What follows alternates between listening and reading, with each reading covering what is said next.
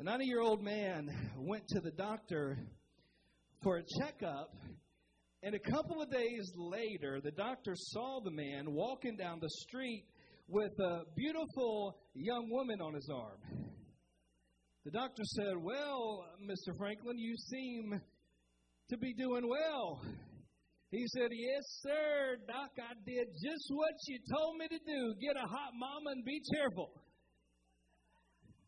He said, "No, Mr. Franklin, I said you have a heart murmur. Be careful." What we have here is a failure to communicate. So every now and then we need to be reminded as a church of where we are and where we're going, right? So in a series called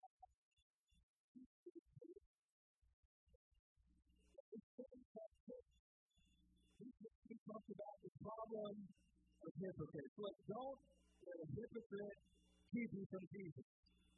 Because hypocrites are out there. I don't know if you noticed that, but they are out there. Look, I don't quit going to the gym just because there's fat people in there, right? Never let a phony keep you from Jesus because he is the real thing. We talked about different aspects of church. We started talking about why we're here as a church, and that's where we shifted gears last week. We looked at why Generation Church is here. And our focus and even our name goes back to Psalm 145. Verse 4 says this, one generation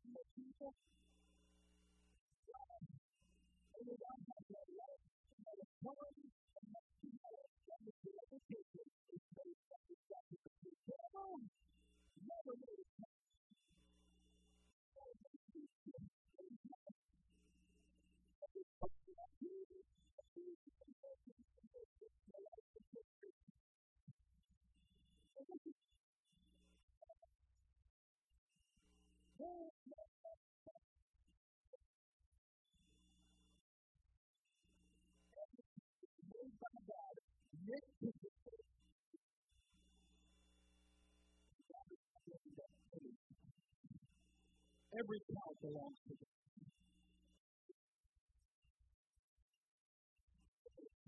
The gospel of Jesus Christ to this generation, because it's the heart of God to see every one of these young people set free, delivered from the power of sin, rid of the power of sin.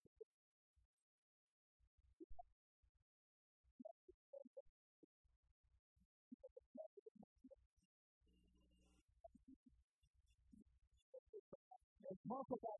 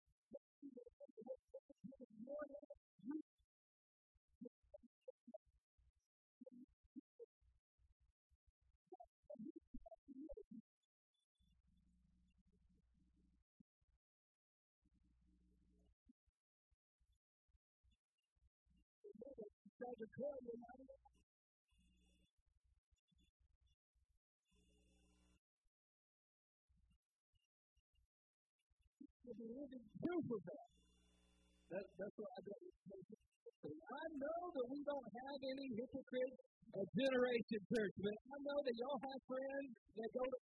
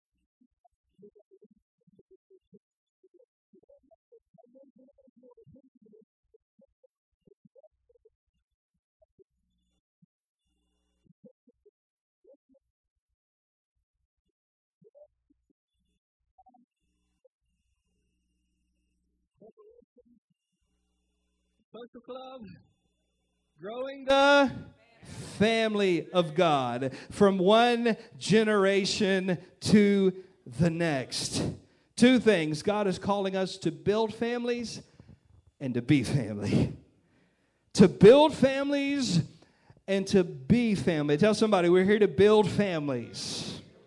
Okay, amen. I don't know if you've noticed, but in our culture today, the family unit is under assault. There is an all-out assault by the enemy on families. Did you know that America now has the highest percentage of single adult households in the world? I looked at the global report 2 weeks ago, and it just shows a world map, and America is the global leader by far and above any other country on this planet for single-parent homes. More than half of all the babies born to American women under the age of 30 are born out of marriage. Today, 1 out of every 3 children in the United States lives in a home with no father. A total of 42% of single mothers in America are living off of food stamps, and that ain't right. The United States also has the highest divorce rate on the planet. We're a global leader in divorce, apparently. And you know, Goldsboro has a higher divorce rate than the national average. So Goldsboro's a global leader too. Listen to this. Over 2.5 million children are homeless in the United States today. 2.5 million. That number has more than doubled in the last 3 years. 2.5 million children are either staying with relatives, with friends, living in hotels, out of cars, or sleeping in public spaces. Is anybody disturbed by that number? How many of you, if you could, you would do something, even if it was something small, to help those kids? Do you know that 1/3 of the kids in our children's ministry, in our youth ministry, are from that group of kids? I don't know about you. That's a good reason to get involved in Generation Kids and Youth. There's a reason we feed kids every time they come in the building. This is more than snack time and a lesson, y'all. This is real ministry. For some of our kids, this is the best part of their week. Do you know we have kids cry every Sunday afternoon and every Wednesday night because they have to leave? Because this place is more of a home to them than anywhere else they have. This generation desperately needs us, church. Not just our church. It needs churches across this city. Churches across this nation. I'm praying, and somebody challenged me on a Wednesday night when we were just talking about ideas and dreaming. They said, why don't we get other churches involved? And the Holy Ghost just kicked me and said, you know what? You need to start praying for a move of God, for a burden for churches across this nation for this generation. Never in our nation's history has homelessness affected children and teens on such a high level. And we also have the highest teen pregnancy rate in the world. This is a great nation, but we also have some great needs, church. Teen pregnancy rate in America is twice as high as Canada, 3 times greater than France, and more than 7 times higher than Japan. A total of 47% of high school students in the United States have had sex, and more often than not at an age far younger than we want to acknowledge. The family is under assault in our nation. So how do we build families? It starts with Jesus. It starts with Jesus, because you can't do this on your own. Building a strong family seems impossible in our culture today. In fact, our culture is decidedly anti-family. But nothing is impossible with God. You can do all things through Christ who gives you strength. And it's our job to connect people to Jesus. That's why we share the gospel every Sunday, because Jesus still makes mean people sweet. Just look around if you don't believe me. Jesus still gives hopeless people hope. And Jesus takes desperate people and he becomes their everything. How do we build families? It starts with Jesus as the foundation. Maybe you're here today and you want a strong family. It starts by making Jesus the cornerstone. It starts by making your house a house of prayer. It starts by taking your family to the house of God. Amen? What's the next step in building strong families? We need men to be men. We got any men in the house? Let me hear amen. Y'all just grunt. I don't care. I know what you mean. I'm so tired of churches being so stinking girly. You walk into the average church, everything's pink. You got flower. It looks like Hobby Lobby threw up in there. Can we please stop making churches so feminine? And I don't even want to talk about worship leaders, because they find the guy that has the absolute, I think they blood test the guy to find who has the least amount of testosterone in his system to get up there and say, "Hi guys, I was drinking my mocha cappuccino this morning." And, oh. Good Lord. I'm getting so tired of this mess. You look at the worship leaders in the Old Testament, they went on the battlefield, blood and guts, cut people's heads off, and came back saying, "Blessed be the name of the Lord." I'm just tired of a sissified church. God made them in His image, male and female, in the image of God. Be who God made you to be. Where was I? I got off track. We're not on Facebook. I can't get canceled today. Let's make church manly again. Go read the Old Testament. Church was where they killed animals and they store weapons. Come on, they needed a sword. David couldn't find a sword. He went to church. "Where's that sword I cut Goliath's head off with?" And the preacher said, "Okay, it's over here by the altar." There you go, David. Now, I'm not saying we start a militia, but what I am saying, men, it's time that we be strong and we lead again. Because I sit down with my son and I watch cartoons and I'm like, man, our culture is belittling men to an extreme. Not just some, it used to be some, but now every cartoon, every kids movie, it's always a weak, wimpy male, and it's a strong, domineering female. I mean, when I was a kid, it was the prince save the princess. Now the princess has to save the old wimpy worship leader prince. "Oh, what I'm going to do, somebody save me." I'm going to get in trouble for this one. Listen, church ought to be a man's thing. We make church so stinking sissified, and we wondered why none of the men want to come to church. Are you surprised? When you make the First Church of Estrogenville, and you make it so uncomfortable for men to come in, men ought to lead the way to church on Sunday. How do we be family? How do we build families? By letting men be men. And by supporting women who are carrying heavy loads. Because I see in our community, more often than not, women are the backbone of the family. And with so many absent fathers, women are carrying the load and they need our help. We did research earlier last year. We found that there are over 1,000 households within 10 minutes of our church with single mom homes. Over 1,000. And you know, we're reaching more and more single moms in our church, and God is calling us to support them, to encourage them, to pray for them, to help them. I don't know how you do it.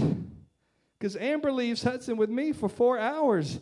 And I'm, please come home and get Hudson. I can't do it.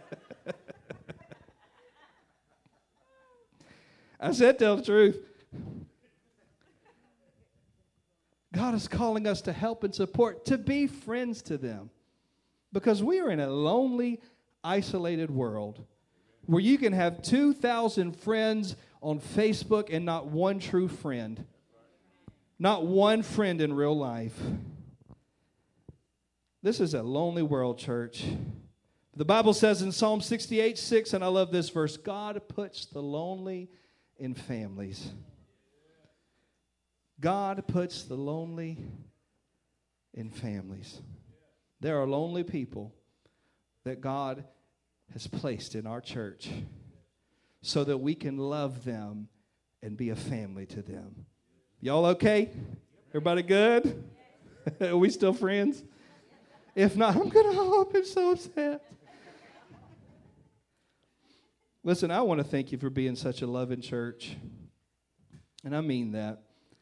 You've loved and supported Amber and I through some tough times in our life, through the aneurysm, through brain surgery, through COVID-19 and all the changes we had to go through as a church, through the Krispy Kreme fire. Y'all were there for me in my darkest moments. You were always there, but really, I do watch and see how much you love and welcome people each week. And I don't know if any other church even does this, but we have the privilege of loving and ministering to people from Tent City almost every Sunday. And I've never seen you guys look down on anybody or shun anybody. No matter who walks through those doors, you love them, show them kindness. That means the world to me. Sometimes a little kindness is all somebody needs. This is a mean world. I mean, I told you, I've been waving at people, like going down the road, being all southern and nice, and people just been giving me the middle finger back. That is just a symptom of the culture we're in today. This culture is mean. You know, the political environment that we've been in the last several years, made worse by COVID. I mean, everybody hates everybody now. But we're countercultural in the church, amen? We love everybody. I love you. Y'all remember that song, Give Me That Old Time Religion? Y'all remember that verse? It makes me love everybody. Oh, Jesus, I didn't want to love everybody. I was fine hating everybody. But now that I got the Holy Ghost inside of me, it makes me love everybody. Oh, hallelujah. I can testify. I love people I used to could not stand them. But I got the love of God inside of me now. And I ain't got no choice. I got to love you. That's somebody's testimony. I could tell because you got nervous. It makes me love everybody. God has poured out his love on us so that we can love the world like he loves us. Hallelujah. God's calling us to build families, but he's calling us to be a family. Did you know when you accept Jesus by faith, you get adoption papers from heaven? Ephesians 2:19, therefore you are no longer strangers and foreigners, but fellow citizens with the saints and members of the household of God. According to the Bible, we are family. Come on, tell somebody sitting next to you. Come on, just tell them we're family. You picked an awkward day to bring your boyfriend to church, didn't you? West Virginia style, all right. Come on, tell somebody else, we're family. Did you know the Bible tells us how we are to treat our family? Galatians 6:10, listen to these instructions. Therefore, as we have opportunity, let us do good to all, especially those who are of the household of faith.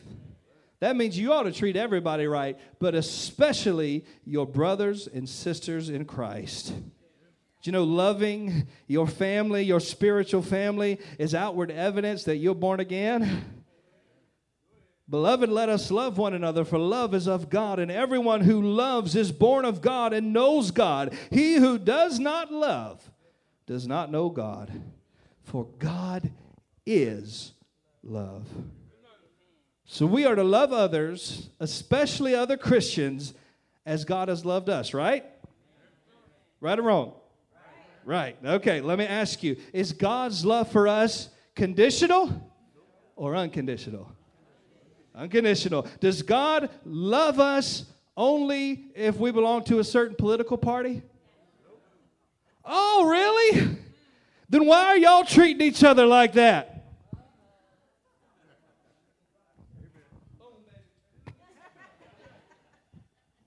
I said it. You might as well get ready because this is an election year and it divides churches like nobody's business. I'm going to kick that dog every Sunday.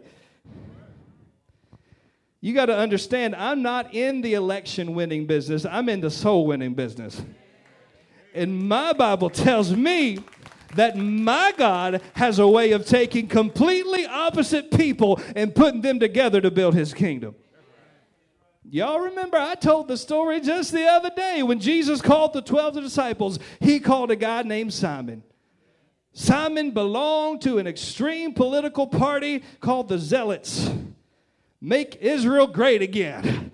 The Zealots were the radicals of their day. They were the political party that wanted to overthrow the Romans and kick them out. The Zealots hated the Romans. And the only people they hated more than the Romans were the Jewish tax collectors. Oh, they hated that. That is the party that we hate. They are evil. They are Israel's worst nightmare. They're the enemy of the state. We want to execute all of the tax collectors because they take the money from the Jewish people and give it to the Romans. Jesus called Simon the Zealot, come and follow me. He said, oh, hallelujah, thank you, Jesus, shanda, shanda. I'm going to follow you. He said, where we're going? Jesus said, we're going to Matthew's house. Say what, Jesus? Jesus goes straight to Matthew's house and calls a Jewish tax collector and says, Matthew, I want you to follow me too. And you know what Jesus didn't do? He didn't endorse either one of those political factions. Why? Because his kingdom is higher and greater and stronger than any of man's political parties, because heaven and earth will pass away, but only his word will remain. So stop putting God in a box, because he's bigger than your politics. He's bigger than this nation. He's bigger than this world. Y'all remember the song, He's Got the Whole World in His Hand? Don't get caught up in political arguments. Just let them be wrong. Remember my advice. Unity doesn't mean that we agree on everything. It means we agree on the main thing. We are family, united in Jesus. We love each other, and we need each other. There are people in our church, people here today, who are fighting the toughest battles of their lives.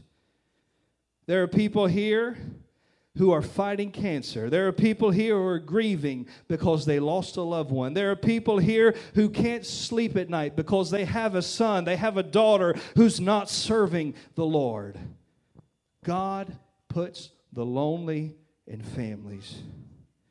We need each other, church. Speaking of family, my grandfather fulfilled a lifelong dream. He drove all the way to California to see the giant redwood trees.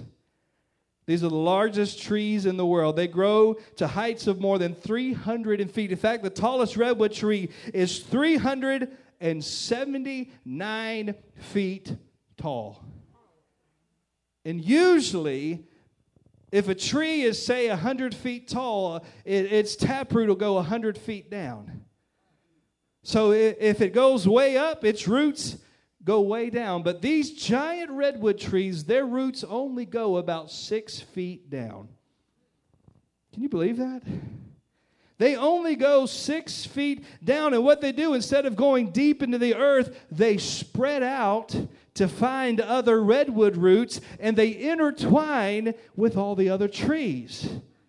And what happens is when a storm comes, the storm isn't trying to take out one isolated tree. The storm is pushing against the power of the whole grove, of the whole forest. And listen, that is a beautiful picture of God's plan for the church.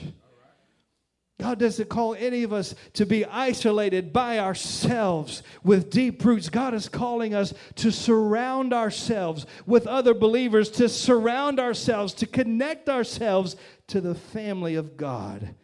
That way, when the storms of life come, we won't be easily knocked down. Because when the storm's pushing on me, I'm connected to you. And when the storm's pushing on you, you're connected to me. And we go through the storms of life together. That's why the Bible says, always be humble and gentle, be patient with each other, making allowance for each other's faults. Did you know that? Did you know that the person sitting beside you has faults? Some of you are like, yeah, I could write you a list. But the Bible says that we should make allowance for each other's faults because of our love, making every effort to keep yourselves united, connected, binding yourselves together with peace. We're family, and family sticks together. Together we can make it through any storm. Listen, the more we grow, the more important it is that we stay connected. Because nobody wants to go to a church where they're just a number in the crowd. And I want to ask the praise team band, you guys can come on. Y'all can play whatever you want to play. I'm going to stay on the gold mic today. But listen, nobody wants to go to a church where they're just a number in a crowd. That's not God's plan for church. God's called us to be family, to bear with one another, to support one another, to help one another. That's why at Easter, just a few weeks, we're going to be launching life groups. And we're going to do it in a new way. We're going to have church at your house. We don't have enough room here in this building to do small groups the way that we used to do them. So we're going to meet at your house. We're going to look for people in your neighborhood, in your community, who's willing to host a life group. And all I ask is just two things. Be praying about whether or not you can host a group. I'm asking two things of all of our life group hosts. Number one, that you have a place to meet. It could be your house. It could be not your house. It could be a restaurant. It could be a coffee shop. It could be a park. The time and day doesn't matter, just as long as it's not Sunday at 11 a.m. And the second thing I ask is that you have at least 6 neighbors or family or friends that you can invite to come. We're going to be training. We're going to have coaches. They're going to help you every step of the way. All you have to do is just host people and just guide a conversation. So be praying about that. I'll talk more about that in the next couple of weeks. But I want to see everybody connected. Again, this world was already lonely and isolated before COVID. But man, after COVID, nobody knows anybody. I go in public and nobody makes eye contact. Well, most of the time people are just looking at their phones anyway. But God is calling us to connect. And it matters. It really matters. God is calling us to be a family. He adopted us into His household so that we could stand together, to encourage one another, to pray for one another. I guarantee you know somebody in your family, in your workplace, in your neighborhood who is isolated and alone, that they could really use some prayer. They could really use a friend. They could really use some encouragement. Maybe God wants to use you to meet that need in their life. Maybe you're the one who's alone and needs the friend, needs the encouragement. Be a small group host. I'll fill your house with people. Pray about it and ask God what He'd have you do. Amen. Praise God. I don't know if y'all have noticed, but we're growing. God is good. And with growth comes change. And I'll be honest, I don't like change. I hate change. I don't even like name changes, okay? Is it Duke Energy or is it Progress Energy? Who cares? I still call it CP&L, okay? But here's the thing. A lot of changes are coming up in the next few months, and this is not change for the sake of change because I don't like it any more than you do, but we're going to see change because we want to make our family stronger in Jesus, amen? Because there's no limit to what God can do. If we stay humble before Him and follow His lead, God is going to do amazing things. Like He told Joshua before they crossed the Jordan, tomorrow I'm going to do wonders in your midst. We serve a wonder-working God. And church, we're moving forward. We're moving forward. Amen. Will you stand as we pray this morning? God, we thank You, Lord, that You loved us enough to give Your Son Jesus to pay the price for us. Lord, that we who were not worthy, who were not a people, we who were spiritual orphans have now been adopted into Your very household. and we've been made members of the family of God. Lord, we thank you for your great mercy. God, we thank you for your great love. Lord, we thank you that you love this generation. Lord, that you love them more than we could know. And God, I pray, Lord, that we could reach them like never before. God, we pray for an open door. Lord, you said pray to the Lord of the harvest to send laborers in the harvest. Lord, we just open up our hearts to you this morning. God, we lift our hands to heaven saying, God, here I am. Lord, send me. Lord, send me. Use me, God. Lord, as we open up our hearts and our homes to you, God, use us, Lord, to reach this community, to reach this generation with the gospel of Jesus Christ. God, we pray, Lord, for a revival in this generation. Lord, pour out your Spirit.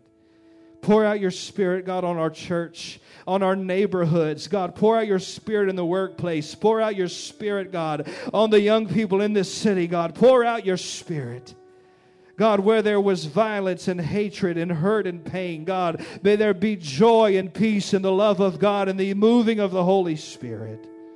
And use us, God, to be vessels of your mercy, vessels of your love. Use us to shine the light of Jesus Christ bright, God, among this generation. Use us, to be living proof of the power of God to change lives. And Lord, if there's anybody here this morning who doesn't know you, God, may they know that you love them, that you care for them. If you're here today and you don't know God, you're listening, you don't know him. God knows you. And he loves you.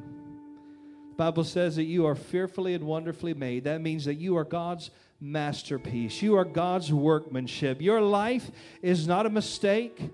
Your life is not an accident. Your life has meaning and purpose and has incredible value in the eyes of God. God loves you. The Bible says that God demonstrated his love for us in this, that while we were yet sinners, Christ died for us. That means that when we were at our absolute worst, God gave his very best to redeem us, to save us from sin, to forgive us, to set us free.